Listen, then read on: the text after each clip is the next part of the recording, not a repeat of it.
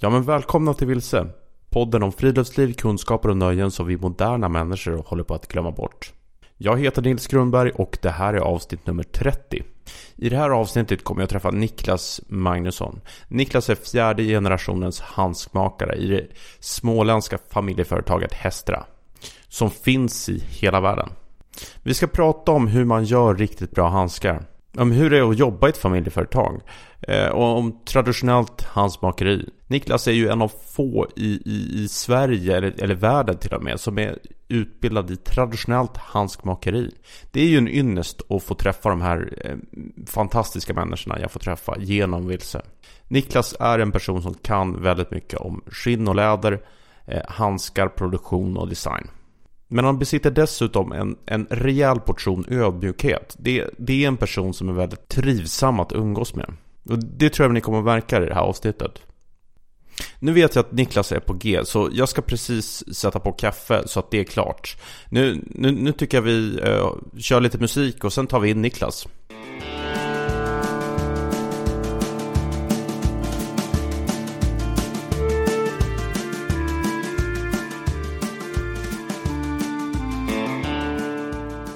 Varmt välkommen till Vilse, Niklas Magnusson. Tackar. Hur är läget med dig? Det är bra. Det är lite jetlaggad, men annars är det fint. Vad har du gjort idag? Idag har jag haft långa möten, så skönt fredag eftermiddag. Du är sugen på fredagsölen kanske? Nja, lite. Var kom du ifrån då om du har varit om du är jättetaggad? Asien i 2 veckor. Besökt fabriker och lite återförsäljare och distributörer. Så det var spännande, väldigt varmt. Vad gör du på Hestra? Kan du berätta lite grann? Så jag arbetar med våra modehandskar och egentligen har hand om hela värdekedjan där och ansvarar över den tillsammans med min pappa. Men du är också handskmakare. Kan du förklara lite grann, vad är en handskmakare? Så en handskmakare är den personen som förr i tiden, och även idag givetvis, som skär till handskämnet innan det sys. Och då är det inte sporthandskar vi pratar om, utan det är promenadhandskar, modehandskar, dresshandskar. Som är mer traditionella handskar. Och där vi kanske lägger ner 30 till 45 minuter per par i tillskärningen. Så att du får en perfekt passform. Så man kan egentligen säga att jag är läderexpert och kan skära till handskar och bestämma passformen. Hur många sådana finns det i Sverige? Så det är jag och min kusin Anton. Och sen är det vår lärare som är 83 eller 84 år och ytterligare en herre som är över 80 år. Så det finns 4 stycken varav en av är din kusin då? Ja, så vi är 2 aktiva. Och sen tror jag, alltså vi är väldigt få i hela världen. Och vi är då handskmakare i den franska skolan eller nordeuropeisk kan man också säga. Och det används egentligen bara i Ungern och i vissa delar av Rumänien idag. Men där nere är det inte mer än 50-100 maximalt ändå. Så vi är väldigt få i världen. Men jag hörde rykten om att du har blivit någon slags mästare också. Ja, så jag och Anton fick vårt mästarbrev för 3 veckor sedan. Och det betyder egentligen bara att vi kan bedriva verksamhet av våra kunskaper. Så nej, det var väldigt kul. Kan du berätta lite grann om historien bakom Hestra? Så Hestra, först och främst är egentligen en ort. Och företaget heter egentligen Martin Magnusson och Company efter min gammelfarfar som... Han var bonde, hade familjegård, skog nere i Småland som sen fick astma. Och då kan han ju givetvis inte bo kvar på gården utan fick då söka sig till en ort med bra luft. Han var uppe i Åre och där har han hört att det var väldigt bra luft. Men så har han även hört att Hestra som bara låg några mil därifrån han kom också hade väldigt fin luft. Så då flyttade han dit med familjen och det fanns ju inget socialförsäkringsnät utan ville man överleva så fick man ju skaffa sitt arbete för att försörja familjen. Så han tillverkade träräfsor, han sålde fisk, han gjorde utemöbler som faktiskt såldes på Bukowskis för något år sedan. Innan han började göra handskar till skogshuggarna i Hestra. För i Småland finns det väldigt gott om skog och på den tiden fanns det väldigt mycket skogshuggare. Och det var 1936. 1937 så öppnade skidbacken i Hestra av Göteborgs järnvägsbolag eller Statens järnvägar. Och det var väl en av Sveriges första, kanske om det är näst äldsta eller 3:e äldsta skidbacke i hela landet. Och då insåg Martin att de behöver också ordentliga handskar, kvalitativa. Och då började han göra skidhandskar. Så det var ju väldigt enkelt så här, fundament bakom. Det fanns ett behov och han ville lösa behovet åt dem. Och sen under 40-talet så började han även göra modehandskar eller promenadhandskar. Ja, 82 år senare så gör vi fortfarande en produkt. Och det är handskar. Och har aldrig gjort någonting annat. Och under årens lopp så, ja, farfar Lennart och farfars bror Göte tog över på 60-talet som då var andra generationen. Vi började sponsra svenska skidlandslaget när det bildades 1975 och är fortfarande sponsor av landslaget. Och sen i och med Ingmar Stenmark åkte skidor så blev ju faktiskt skidsporten en väldigt stor folkrörelse kan man säga. Alltså antalet skidåkare exploderade och så även handskmarknaden för skidåkare. Och det är väl kanske en av de största milstolparna i vårt företag. För Ingmar åkte skidor med våra handskar. Och sen kan man säga, ja, pappa och farbror Claes tog över företag i slutet av 80-talet, början av 90-talet. Och nu är vi i fjärde generationen. Det är min kusin Anton, min äldrebror Jakob och min kusin Jonas som är på väg in i företaget. Och vi säljer fortfarande handskar för skidåkning eller alla typer av sporter, yrkeshandskar och modehandskar. Så allt startar med astmasker man kan säga? Ja, ungefär. hade Brycanilen funnits, då hade det inte blivit någon hästra? Nej, tyvärr. Vad kännetecknar på riktigt bra handskar? En riktigt bra handske, det är inte så här, vi kan göra världens mest slitstarka handske, vi kan göra världens varmaste handske. Men om vi gör en världens varmaste handske så kommer vi inte kunna använda den till så mycket för då är den så stor.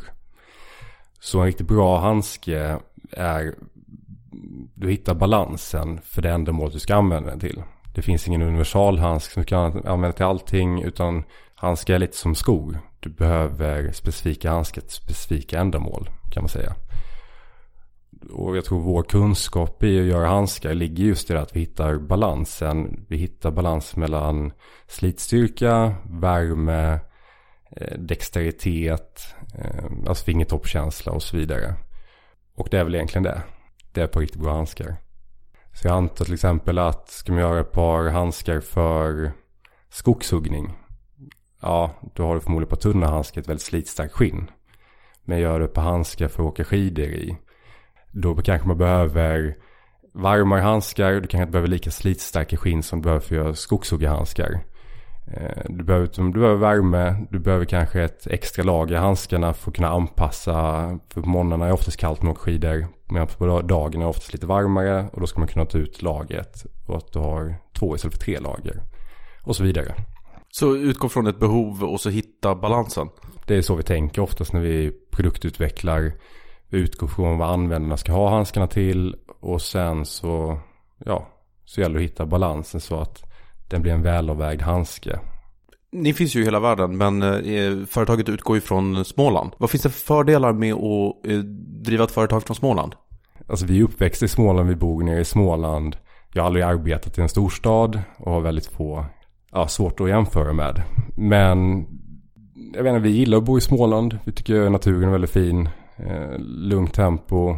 Och jag tror det är mer, jag vet inte om det finns för- och nackdelar. Det är nog bara att vi gillar det. Helt enkelt. Och det är där vi alltid funnits och det är där vi har vår själ. Det finns ju inte jättemycket att göra så man fokuserar ju på arbetet. Och göra världens bästa handskar. Eller försöker i vart fall. Som jag förstått så reser du väldigt mycket också. Var produceras produkterna? I Hästra så har vi allting in-house. Från design till konsument egentligen. Och det inkluderar även produktion. Och vi äger i dagsläget 4 fabriker. En i Ungern, 2 i Kina och en i Vietnam som min kusin Anton precis öppnade och startade. Men det du menar är att alltså, ni har era egna fabriker. För jag kan ju fylla i det också att de flesta andra företag som sysslar med kläder eller annan typ av produktion, det vanliga är att man liksom äger ett varumärke och så köper man alltså produktionen av ett företag som producerar grejerna. Utan liksom, det är väldigt ovanligt att äga sina egna fabriker. Det kan vara bra att poängtera eller förklara. Jag tror många tänker att handskar är en relativt enkel produkt. Men handskar är en relativt komplex produkt. Till exempel att sy vår Helliski-handske som är vår mest populära. Det tar ungefär 1,5 timme att producera den. Och den består av 149 delar. Man kan också säga att handskar med fingertoppskänslan, vi har en väldigt fin fingertoppskänsla. Jag som handskmakare har lärt mig att liksom träna mina händer och känna skillnaden på 0,1 millimeter i skinn. Och en millimeters fel i passform eller sömsmån i ett par handskar känner du väldigt, väldigt väl. Och när du har de utrymmen att spela med så måste man vara väldigt, väldigt noga och lägga väldigt mycket tid i just produktionen. Och vi har väl märkt över de här 80 åren att vi kan inte låta andra externa fabriker göra det. För oftast så har de inte de kvalitetskraven vi ställer. Vissa av våra handskar, de har en sömsmån på 11 millimeter. Du kan inte göra fel för då förstör du handsken. Och då har vi valt därav att lägga in det in-house och kontrollera det hela vägen ut. Vilket också ger oss förutsättningar att skaffa bra villkor för vår personal, de som gör våra produkter, så att allting är fair. Vad är skillnaden på skinn och läder förresten? Lite diffust, men vad jag har lärt mig är att skinn är mindre, alltså det är hudar från mindre djur och läder är från större grövre. Men däremot så stämmer det inte riktigt för älgar är väldigt stora. Men det heter älgskinn. Just det. Och det heter koskinn. Ja. Men det är inte riktigt glasklart. Nej. Man har säkert gjort någon slags förenkling. För att just att säga älgläder låter konstigt av någon anledning. Men per definition så borde det vara ett läder. Vilket är ditt favoritskinn eller läder? Jag har inget specifikt. För det handlar återigen vad jag ska ha mina handskar till. Ska jag ha ett par skidhandskar, ja då föredrar jag oftast getskinn för det är det mest slitstark som passar bra till skidåkning. Ska jag ha ett par handskar i stan, ja då kanske jag har ett tunn lammnappa som har en fin lyster. Eller jag har peccaryskinn som är väldigt slitstarkt och mjuk och sitter väldigt bra på handen. Vad ska du ha handskarna till? Därefter kan jag säga det. Sistnämnda peccary, det är väl ett svin som finns i Syd- och Mellanamerika?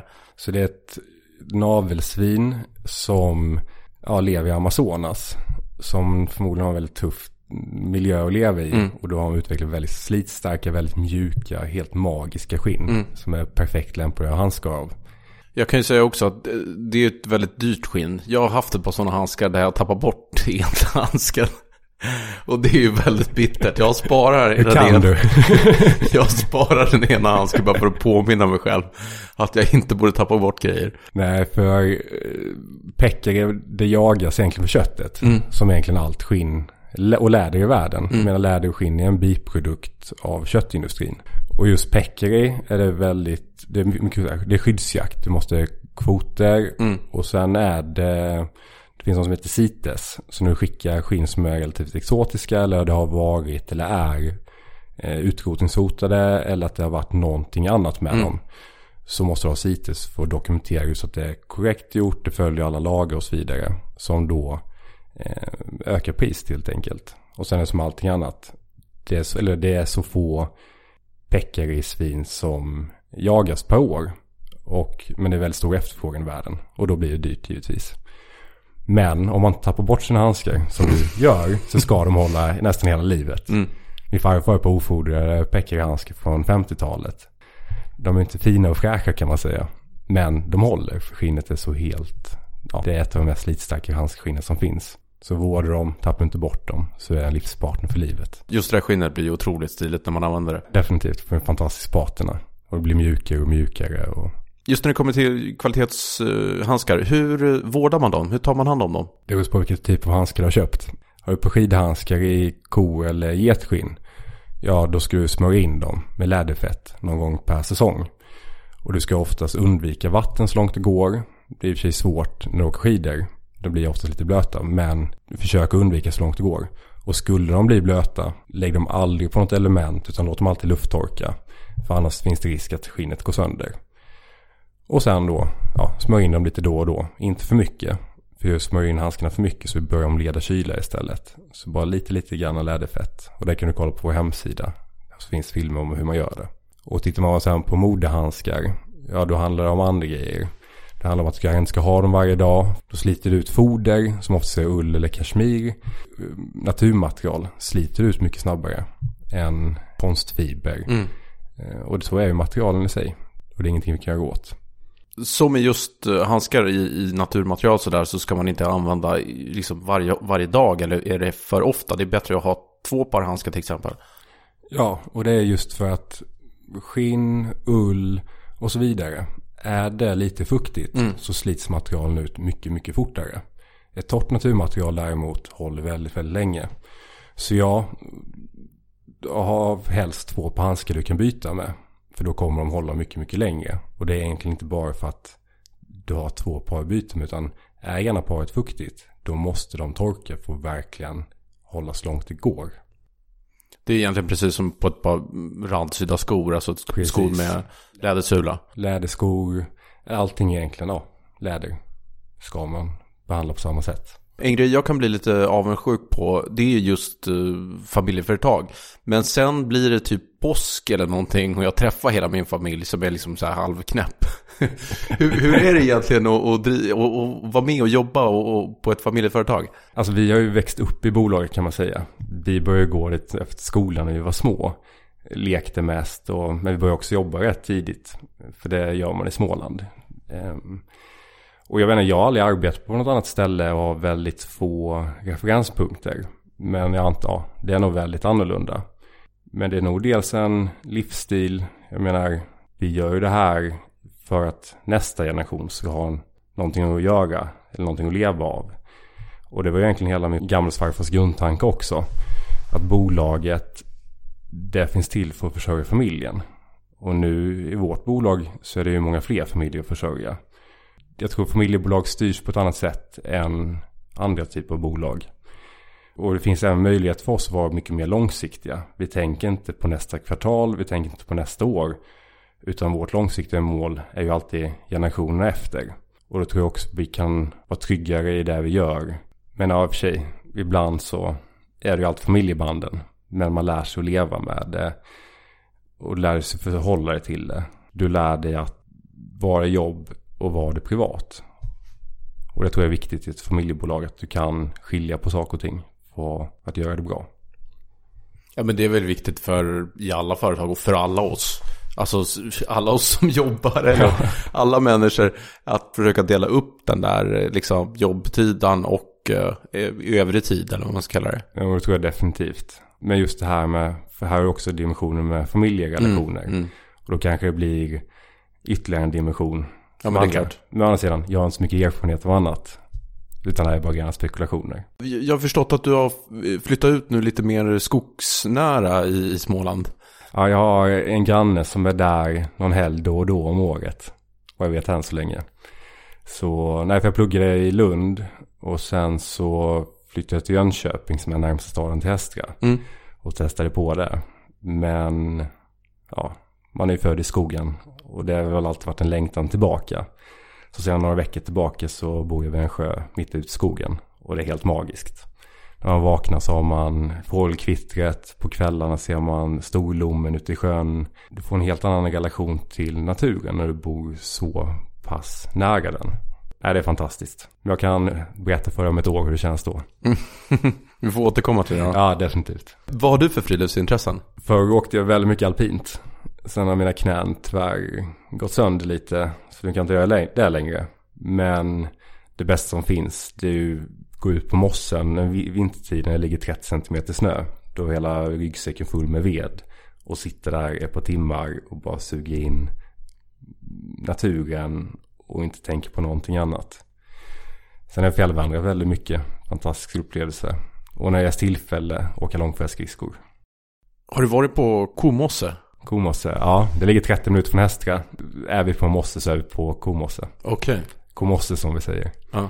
Den ligger bara från Jönköping. 30 minuter, ligger 30 minuter från Hästra.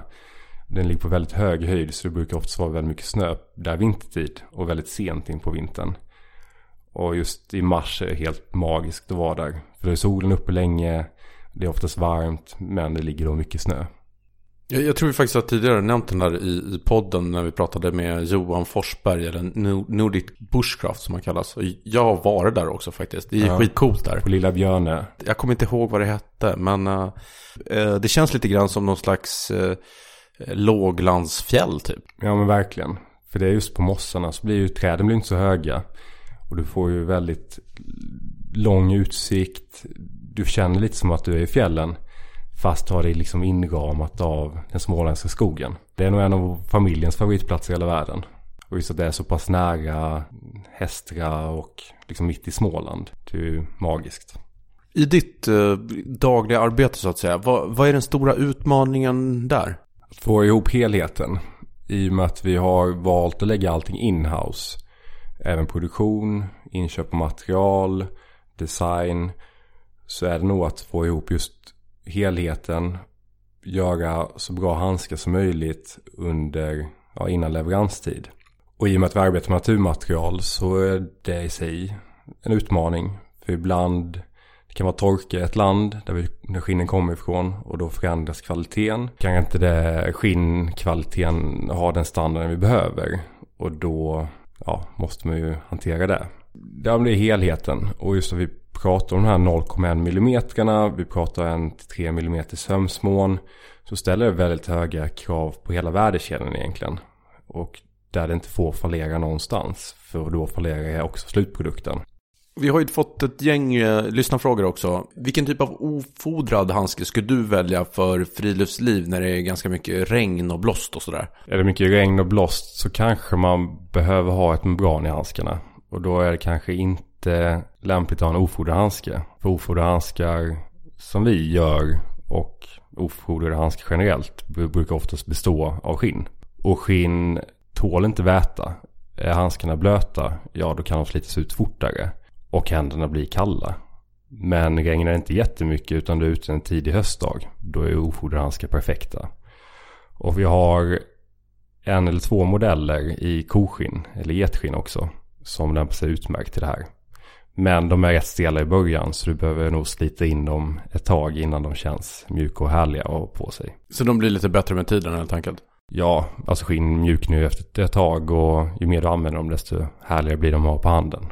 Vi har fått en fråga också från Torpet Smedjebacken. Om man ofta är frusen om händerna, hur håller man sig varm om händerna? Händer fungerar exakt som kroppen i övrigt. Ju mer lager du har, desto mer luft får i handskarna och desto varmare blir händerna.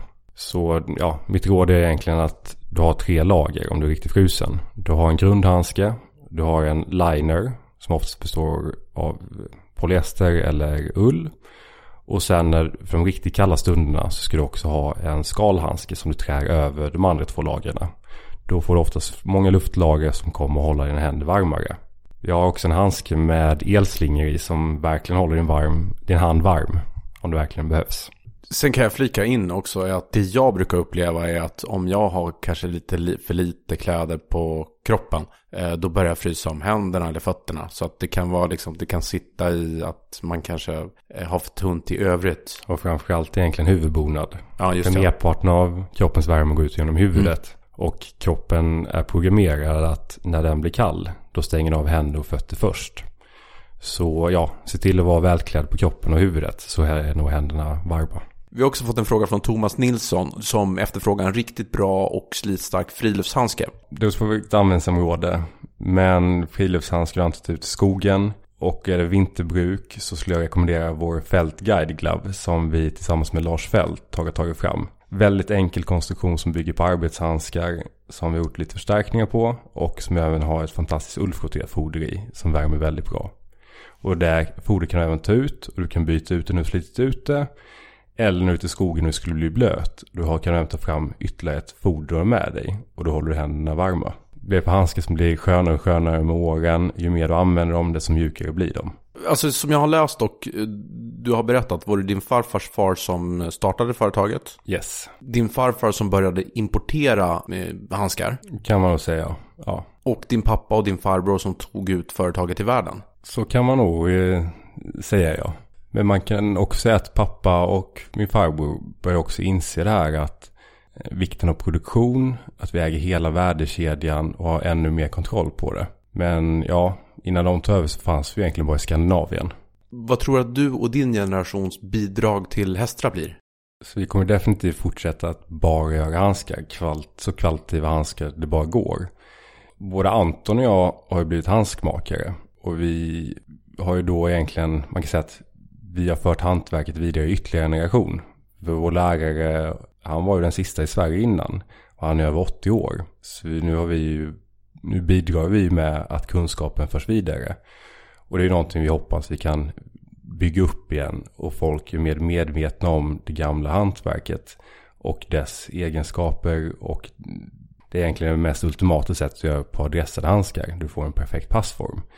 Så det är vi fantastiskt stolta över att bidra med att kunskapen förmedlas vidare. Och sedan tror jag att vi kusiner och bröder, vi är fullt dedikerade på att fortsätta våra föräldrars och våra farföräldrars vision att göra så bra handskar som möjligt. Och en annan aspekt är att hästar är väldigt, eller framförallt kända för våra sport- och skidhandskar. Men, och en del som i och för sig många skandinaver förmodligen vet, det är att vi också gör modehandskar. Men ute i världen så är hästar likställt med skidhandskar egentligen. Men vi är inte ett skidhandskföretag, utan vi är ett handskföretag som gör handskar till alla ändamål egentligen. Och det är det hästar står för. Du har ju mycket kunskap om skinn och läder. Är det någonting som du ser liksom, som man ska kanske fokusera på och köpa hellre än någonting annat? Eller någonting man absolut inte ska köpa som konsument? Försök undvika sprayade skinn. De mest härliga skinnen är de som kanske håller bäst och de som får en vacker patina. Det är anilinfärgade skinn eller genomfärgade skinn som också kan säga. Där genomfärgar man skinnen med en färg så mockersidan och napparsidan har exakt samma nyans. Och skulle du få en repa till exempel, då kommer inte det synas för det är som sagt samma färg rakt igenom. Medan det sprayat skinn, där kommer du se en nyansskillnad eller till och med en stor färgavvikelse. Och fördelen också med anilinfärgade skinn, det är att det inte är någon täckbeläggning. Alla porer i skinnet är fortfarande öppet så det ventilerar eller andas mycket bättre. Medan sprayar man ett skinn så blir det ungefär som att du lägger på en plastfilm. Och då försvinner lite av skinnets egenskaper. Nu används inte det så mycket i friluftsprodukter, men i modevärlden så används sprayade skinn i rätt stor utsträckning. Och gärna barkar och skinn får du använda. Det är 100% naturligt. Men nackdelen med dem är att de inte tål vatten och de är inte lika slitstarka som andra typer av skinn. Vi har ett stående inslag i Vilse som är rätt uppskattat, tror jag, eller hoppas jag. Vad tycker du är ett underskattat friluftsplagg eller friluftspryl? Jag har ett par militärens vinteruniformsbyxor från 40-talet tror jag, som gjorde i vadmal. Finns inget bättre vinterplagg att ha på sig. Vadmal, det är väl ganska tjock ull, eller hur? Ja, precis. Jag vet inte exakt hur det tillverkas, men det är väldigt slitstarkt och det är väldigt tjockt och kraftigt och du får fantastiska byxor av det. Som håller i år ut och år in. Och jag tror dess egenskaper är svårt att få till med liksom moderna tekniker, moderna material. För det är något speciellt med det. Ja, men de är ju liksom på samma gång väldigt luftiga som de är väldigt varma. Ja, absolut. Och du kan även ha dem när det inte är jättekallt ute. Och du kan ha dem när det är minus 20. De funkar lika bra i alla lägen. Så det är verkligen ett material jag kan rekommendera. Dock är det väldigt svårt att få tag i numera. Jag köpte mina byxor på ett överskottslager. Som inte säljer dem längre tyvärr. Det är som ett par liksom, mjukisbyxor nästan för friluftsliv. Ja. Vad tycker du är en underskattad friluftskunskap? Hur man klär sig. Det finns väldigt mycket så här moderna material som gör det väldigt enkelt ute i naturen. Men de löser inte allting. Vet du däremot hur kroppen reagerar i olika situationer och du vet hur du ska klä dig därefter, så tror jag du kommer ha en mycket bättre naturupplevelse. Vad händer för dig härnäst? Hem till Småland, kolla upp en skinnleverans från ett av våra garverier som sedan ska iväg till fabriken. Och då, det är oftast någon i familjen och framförallt min pappa som kollar varje skinnleverans, där vi kollar tjocklekar, vi kollar hur de elastiska de är och går igenom relativt många punkter innan det då går ut till fabrikerna.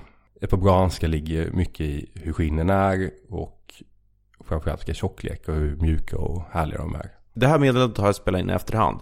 Jag glömde helt enkelt bort att i inspelningen tacka och säga hej då till Niklas. Om ni tycker att det avslutas abrupt. Så tack för mig och tack för oss, så ses vi nästa vecka.